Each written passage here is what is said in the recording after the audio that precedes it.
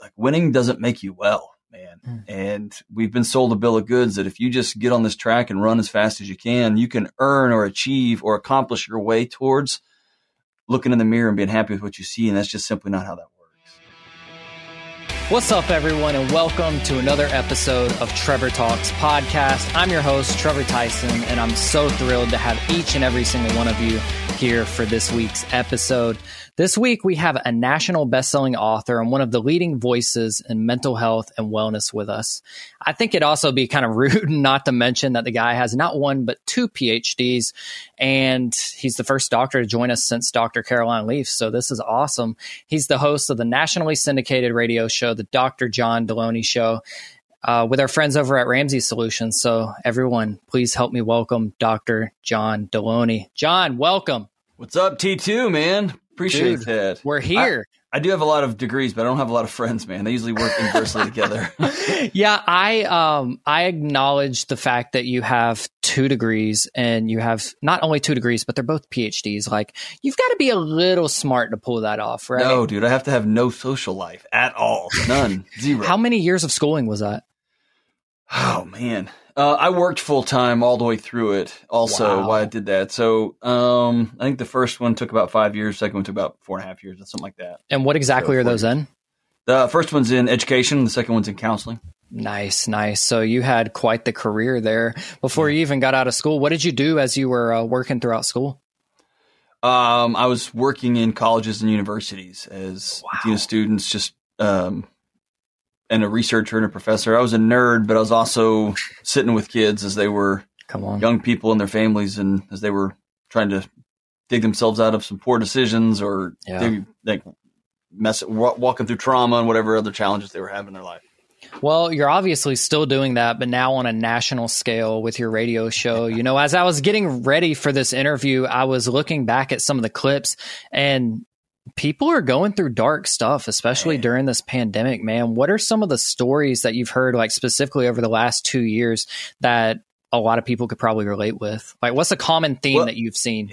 The common theme that I think underlines most everything is one would be loneliness, that people are disconnected, and we've outsourced every sort of relational impulse we have to a digital medium. Yeah. And so even those we love, we text all day and say, I love you. We don't look at them and say, I love you. And we have a neurological co-regulation that happens that we just have thrown away by the wayside. I think we also have, I wish I had a better word than this. It sounds so Terminator 2 or Matrix, but our fear impulses have been hacked, man. And the media ecosystem is all about how can I stir you up at our primal levels to get us to buy stuff, to run from stuff, to be angry for stuff, to vote for stuff. And I think those two things, not having humans to balance great trials and tribulations in our life, is just left us in a state that our bodies are not prepared for. It's just not an evolutionarily, is like, man, we don't have any reference point for where we are right now. Yeah. I also say this.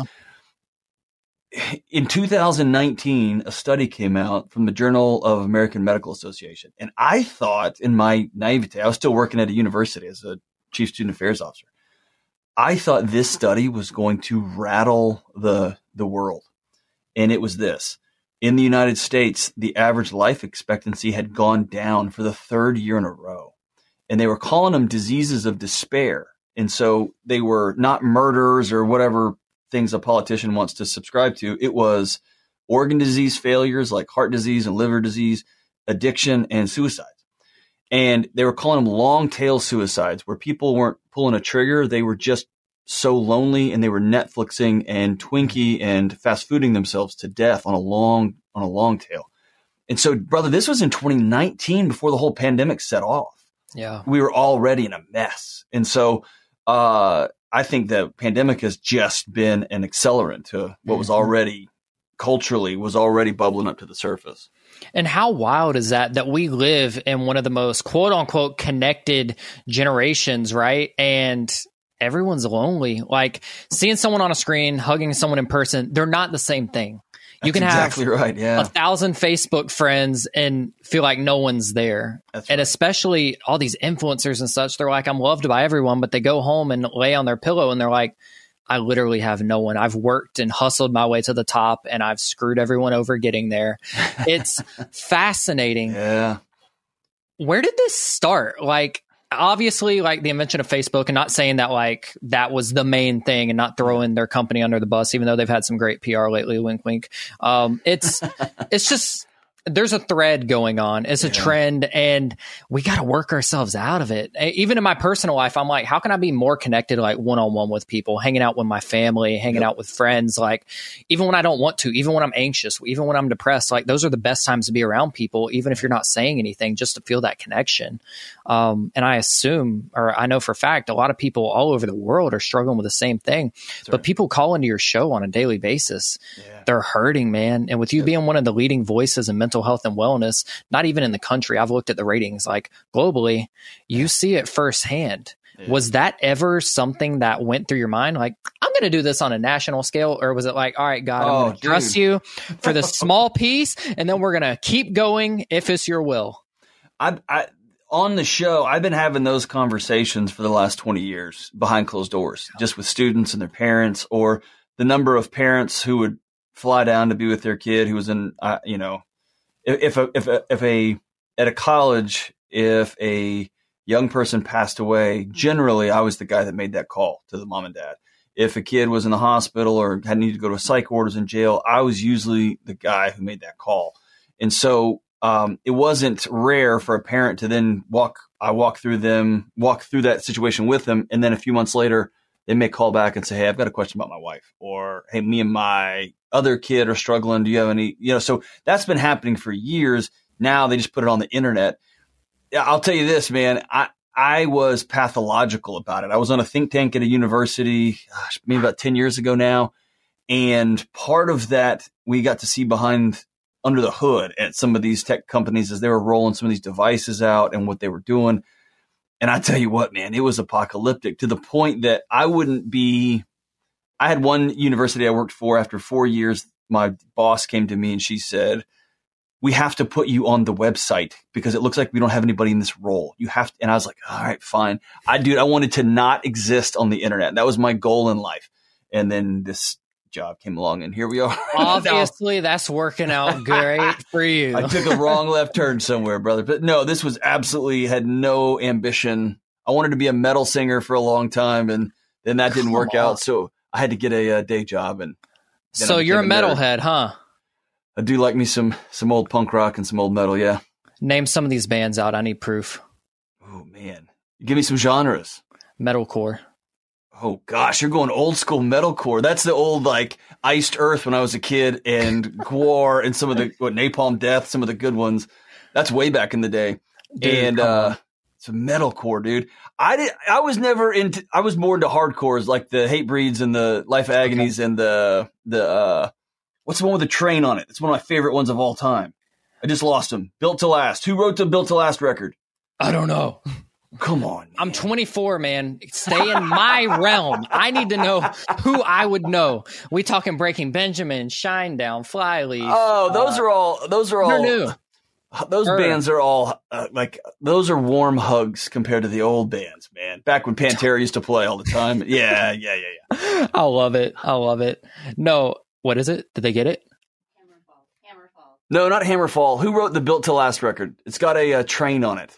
It's a New York hardcore band. It's one of my favorites. It's so much a favorite I can't even remember the name, Trevor. I wasn't even planning on talking about hardcore, and you brought it up, which is fascinating because the reason I was so excited about this interview is like we've had Ramsey Solutions personalities on the show before, and we had such a great time. But now we're talking about metalcore, and you're like the premier person to talk to about mental health in Ramsey personality land. So I'm like, come on, we're just hitting all of the nails on the head here. That's excellent, man. I'm in. No, man. But obviously, like, you have a book coming out. Yeah. Own Your Past, Change Your Future. And I'm pumped for this message to get out. Number one, because it's talking about mental health and the traumas that we go through and how you should you should own it, but don't let it take you on into your future, right? That's right. I'm curious to know where this message came from. Were there any particular stories, or was this something that you've had on your heart forever to talk about? Going back to your original, you said something earlier that struck a chord with me, really what the book's about. The that whether it's influencers or the folks, I was always the young kid in the room by a decade, especially in university life, right? And so I got a ringside seat into watching people get their dreams and then having it all melt around them.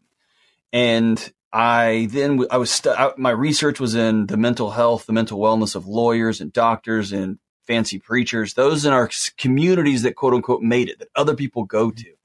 And then I was not inoculated to myself. I experienced it where, man, I'm running and gunning. We're making good money. I've got all these fancy titles. Got doing a program at Harvard. I'm working full time. I'm getting a second PhD, all these fancy things. Got a new kid. My wife I thought my marriage was fine. And then, dude, my body started saying, I'm out. Like, I'm out. And I didn't have the words for it. I thought everybody else was crazy. And I found myself angry and raged out and popping awake at 2 a.m., popping awake at 2 a.m., at 2 a.m., at 2 a.m. And I tried to fill those holes with stuff and with action and with, just getting to the next thing and with exaggeration, with all these other things that just kept swirling around it. Until finally I got in a car one day and drove 3 hours away. I was such a paranoid mess by this point. And I drove 3 hours away to a buddy of mine who just, happened to be an MD. And I went to his office and had no appointment. And he sat with me for a couple of hours. And I just said, brother, I'm not okay. And I don't know what's happening to my body. But I remember the words, I feel like my head's on fire and my body is reacting as though somebody's chasing me with an axe, but there is nobody. And I know it. Yeah. And just this constant fight or flight 24/7. And that was the first wobbly step towards getting well and healing my marriage and being a better dad. And then I ended up getting a second doctorate. I had to know what happened to me. So I started chasing down the counseling, like what happened to me? What happened to my body? What happened to my relationships?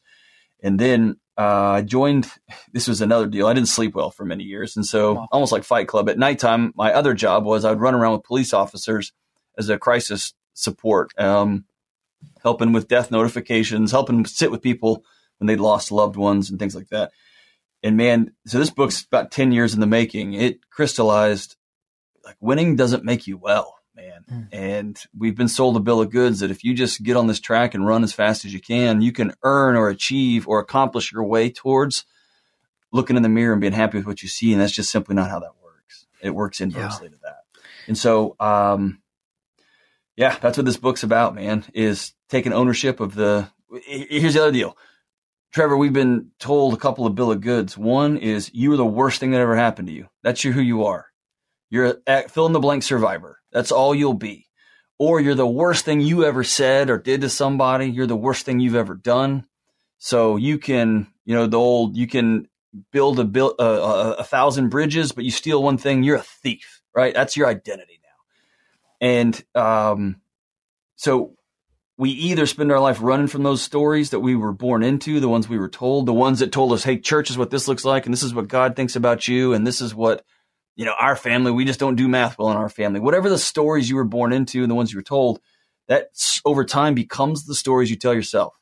And those are the things that help you repeat generational trauma. They help you repeat the same madness that your dad got in, that his dad was in, that your great-granddad was in. And that's how the stuff just goes and goes and goes. And so the book is about how do you take ownership of the things that happened to you, the things that you've done, and then what's next? How do you then take that next wobbly step towards getting well, changing your family tree, right? Making things different from this point forward. And so it's both and. Dude, that's insane. And you brought up so many great points. And one of them, now that you brought up math, I suck at math. I'm terrible at it. It's not my strong suit. Like, don't ask me to do any mathematics on this interview. I don't want to get embarrassed. But another thing, like you work a lot around trauma, or you have historically, and you still do to this day.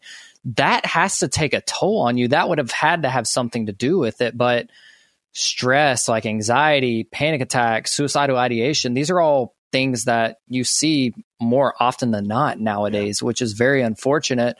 Ever since like the pandemic hit, it's like everybody got locked in, and people that you would have never thought would have been struggling, you end up seeing on the news taking their own life. Like people are lonely, people are isolated, people are depressed. And like you had that hope that we were getting out of the pandemic, and then they kind of shut it down again. And we're kind of in this weird thing like, all right, Live Nation is back doing events and you can go, but this counties not doing this, that. And it's like, you don't know, like, it's like a bunch of different countries within the US. Like, oh yeah, in Tennessee, like I'm in Tennessee quite a bit. You're not really wearing masks and such. You go to the West Coast, like 100% different thing. And yeah, I did a live event this weekend in Oregon. Yeah, totally different planet. Yeah. Yeah. And it's fascinating. Like, so many people have different precautions. They have different mindsets. They're being fed different information.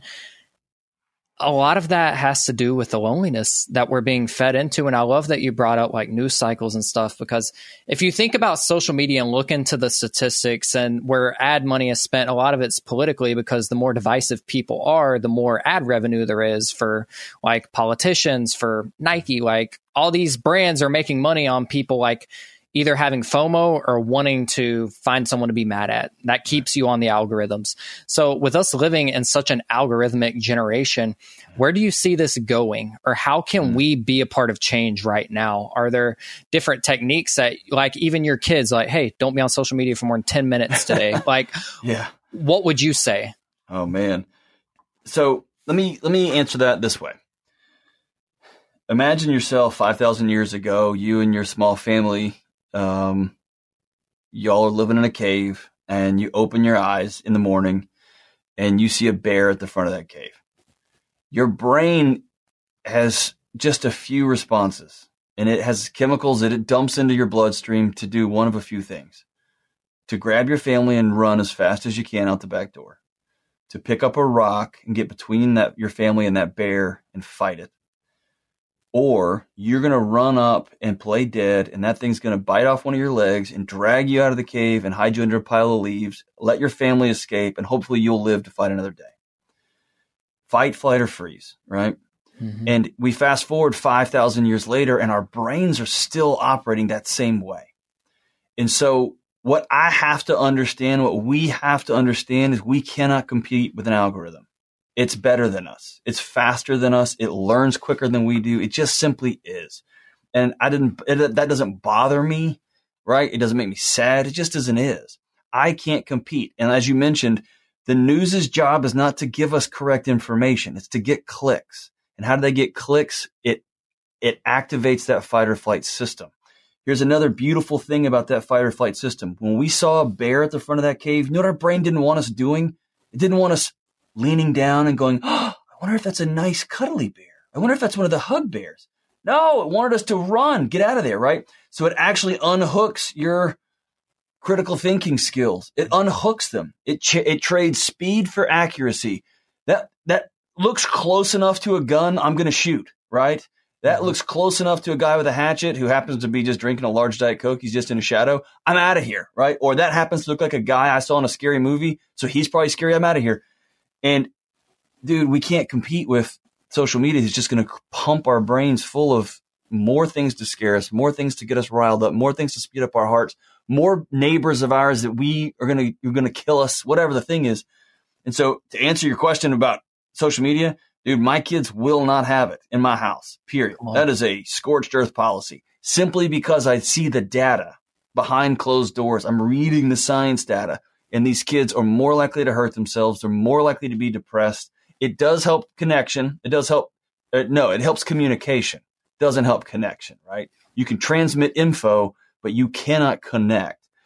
And now I'm watching my middle school son has told me, Dad, I'm so lonely when I'm sitting at the table and I don't know what they're talking about.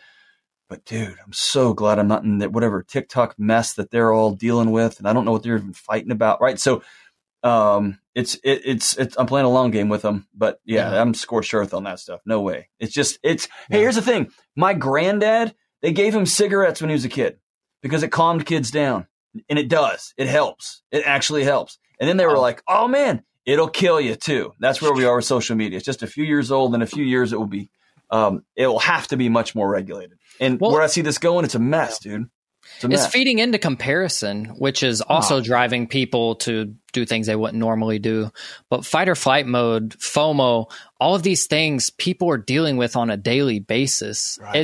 It used to be so taboo to talk about mental health, and now in the South it kind of is. But everywhere else, it's more open to be discussed. I remember when I started struggling with anxiety and panic attacks in 2016, it was still so taboo that I was afraid to admit it to myself. I didn't receive therapy and go through counseling until 2 years after I had let it engulf me. In this anxiety and this panic. I dropped all my dreams and started working for AT&T. And like, you said it like that's how bad things got. Well, like no, well, I mean, well, I was going from like touring and doing all this fun stuff to like that I had always dreamed of and doing stuff like this. Like, I don't know where I would have been if I wouldn't have stopped doing it like right now. But I waited 2 years to receive help, and it was because I was afraid to admit it to myself. And I was just like, oh, I can't do that. Everybody's like, why aren't you doing this anymore? It's like, well, I just don't want to. That's a lie. Like I was compressed, man. And there was some fruit that came out of that. Like I was able to purchase like get a mortgage on my house at 19 because I had consistent income and such. And you know, it was still one of the darkest seasons of my life. On the outside, it looked like I was living the American dream, but on the inside, dude, I was deteriorating. Yeah. And so, hey, when we think of like anxiety, we've taken, and that's just a simple one, right? We as a culture have tried to solve anxiety.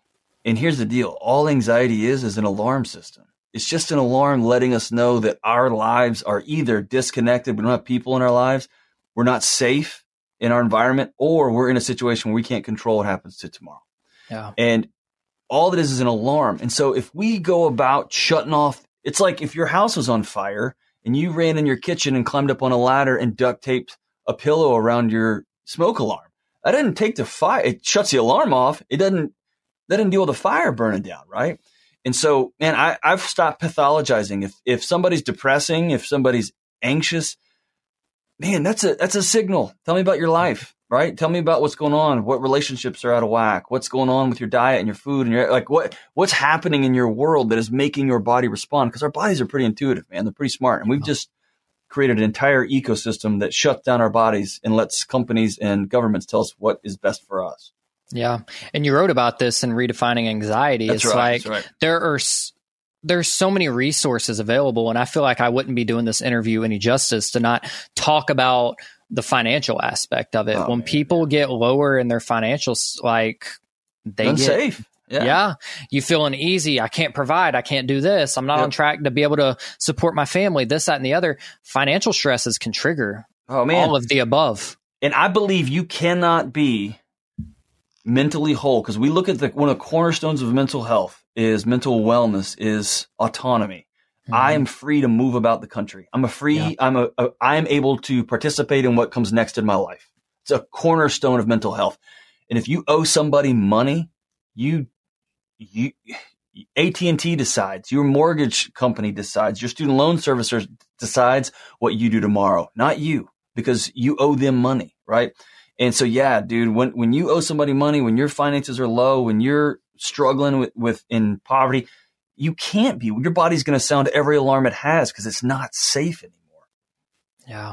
What are some steps that people could take to get out of debt, like the right way? When it comes to mental health, like I said, like people just get so triggered and I can't, like everything starts running through their mind. Worst case scenario, I'm going to lose a house. I'm going to lose a car. I'm going to do this. But for that person that is watching or listening to this, there is a way to do it the smart way, like not just going like, that's a very bad analogy, not putting the foot to the floor on it, but how can we slowly start to integrate these healthy mindsets to get us out of these ruts? When it comes to mental health, you have to, when it comes to, your relationships and deciding I'm going to live a well life, I think you've got to own your stories. You've got to be honest with yourself about what's happened to you, what you've done, what's happened, what you were told growing up, the truths that you were told.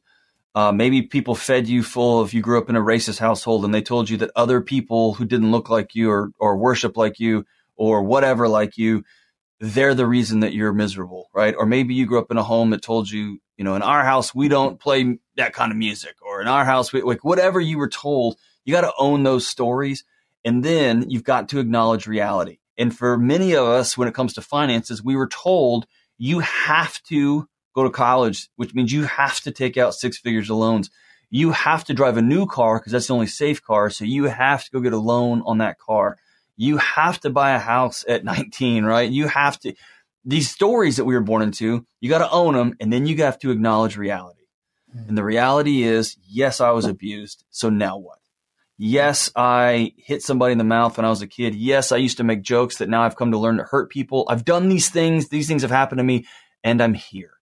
When it comes to finances, you have to own, I've done dumb things, right? I bought cars on that I couldn't afford. I've lived in places I couldn't afford. I have put things on credit cards that I shouldn't have bought because I didn't have the money to. And then I got to acknowledge reality. How much debt do I actually have? And when it comes to stories about we've run into, I tell people to write them down. Write them all down. Write them down. Get them out of your body and onto a piece of paper. Same with your debts, man. You got to get all of your debts in order, smallest to greatest, on a piece of paper, and just look at the reality. Whoa, this is how much I owe somebody else. Some people have 13 credit cards. I was a part of a debt-free scream earlier today on Dave's show. They had $100,000 in unsecured debt, credit cards, and cars. Wow. Just, that's a lot of money. And they had to write them down. And wife, she wrote them down. She'd been the one paying bills. She said, we wrote them down. And my first thought was, I guess we're getting divorced. He's going to leave me. And that started their journey back together, right? So you got to own that reality. And then from there, man, you got to get a group of people. You got to get connected with people. And then you got to be about changing your actions and changing your thoughts. Come on. And what are some of the resources that Ramsey Solutions have to help you get through that journey? Really, wherever you happen to be. If you're a young kid, and we have a teen entrepreneur kit, all the way up to Dave just wrote a best-selling book, number one best-selling book, Baby Steps Millionaires, on if you will just walk this path, I don't care where you are, you can end up with $1 million net worth. And it's not voodoo, and it's not Bitcoin, and it's not selling whatever NFTs or whatever Beanie Babies or whatever it happens to be. It's simply just grind it out the old-fashioned way and do it the right way. It's going to be sustainable. And in the process, you'll get your community back, your marriage back, your friendships back, your health back. And we're playing a long game here, man. Dave likes to tell a story that he reads The Tortoise and the Hare every year. And every year, the tortoise wins every single time. And so it's just doing the right thing over and over. It's just repetition, right? Yeah. It totally is. And we're not even in an interview about that. The only reason I bring it up is Ramsey Plus has been a huge success for me to use. Like being able to map everything out, it automatically tracks it for you. And the fact that like you don't have to buy like $100 starter kit anymore. Like it's all on your phone. I guess I should pitch the flagship product, Ramsey Plus, right? And the every dollar app that helps. Thanks for that. But yeah, I mean, it walks alongside you. It's the app that me and my wife use. And I mean, I did my taxes last night. I hit send and got my refund sent out for using Ramsey Taxes product. So there's a million different products you can use here. Yeah. And kind of to segue back into the book, in the first chapter, you lay out what you call the path to being well. Can you map some of those steps out for us? And I just walked through them.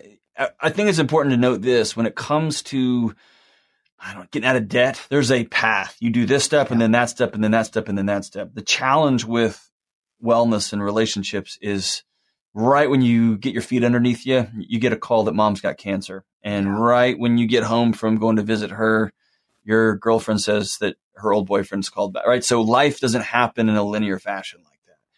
And so it's instead of the 5 easy steps to lose 40 pounds, it's not like that. It's more, here are some principles that you will go back to over and over again for the rest of your life. And if you'll internalize these principles, it will guide the rest of your decision making for the rest of your life. But it goes back to, you got to own your stories. You've got to acknowledge reality. You have to get people in your life around you. You can't do life by yourself. And then you have to do the hard work of changing your thoughts and changing your actions. And you're going to do that over and over again for the rest of your life. Come on. And to kind of wrap up here, for someone that's out there, maybe they're struggling with career, maybe they're trying to figure out what it is exactly they're supposed to do in life, whether they're supposed to go invest in college and get in debt, or whether they're supposed to just go to trade school and such. If they're feeling super discouraged and the world's kind of shifting them in 9 different directions, what would that one message from Dr. John Deloney be to them? Man, number 1, you're not alone. You're not by yourself. Number 2, it gets better. Hang in there. Number 3, reach out to somebody. Most of us don't believe we're worth talking to. And most of us don't feel comfortable talking to other people now. And reach out to somebody, whether that is a professional, whether it's a counselor. And I've partnered with a counseling company, BetterHelp, to help people take away your excuses. Like, you can pick up a phone and call somebody and they'll be there right then. Or it can be as simple as, hey, Dad, I need to talk to you about when you were 22. And I know we yell at each other and we're back and forth and you're an old man and whatever, but I'm feeling pretty scared about where I'm at right now. And you'll be surprised. Your dad may say, yeah, dude, I was really scared too. Or if you've got an older person in your life that you trust that's 10, 15 years ahead of you down the road, and just say, man, I'm just nervous. They can go, yeah, I was too. When I was your age, 9/11 happened. When I was your age, I was just getting back from Vietnam, or whoever you're talking to. But there's something about generational wisdom that's a gift. And we just have thrown it all out for new, shiny stuff. Yeah. But I got a group of friends that are 10, 15 years older than me that are worth their weight in gold times 2 times to the 5th power, right? Come on. I can always check in with and see, am I crazy? And they're like, yeah, you probably should back it down a notch or two. Right? Just take about 20% off and slow it down. Yeah, I love that so much, man. Well, thank you so much for taking time out of your busy schedule. I know you had to rush over here from No, brother, I wouldn't have missed show. This. You were awesome, man. I'm grateful for you. Oh, thank you so much. And for everybody listening or watching this right now, John's new book is available at the description below. Own Your Past, Change Your Future. Go pick it up. Go check out all the resources, which we're going to link in the description below, along with Ramsey Plus, along with BetterHelp, along with EveryDollar. All of that will be in the description below, because these are all products that I sign off on, that I have a stamp of approval on, and that I actively use in my everyday life. So I'm not just feeding you some sort of snake oil. The Ramsey team has really changed millions of lives with these resources, and I believe they can you as well. So, John, thank you so much for being here, and we'll talk to you guys next week. Brother T. Hey, before you leave, what's one band I need to check out? August Burns Red. Oh, I know them. They're fantastic. Give me another one. Come on. Memphis Mayfire. I'm on it. Never heard of them? I will now. Memphis Mayfire. The Protest, Lacey Sturm. Dude, we can go for hours. Why you do that now? I'm just kidding. Because I'm on the hunt for good new bands, man. Come on, man. I love it. Thank you, my brother. Memphis Mayfire. They're next. Hey, I'm grateful for you, Trevor. Appreciate you, man. You too, man. We'll talk to you guys next week.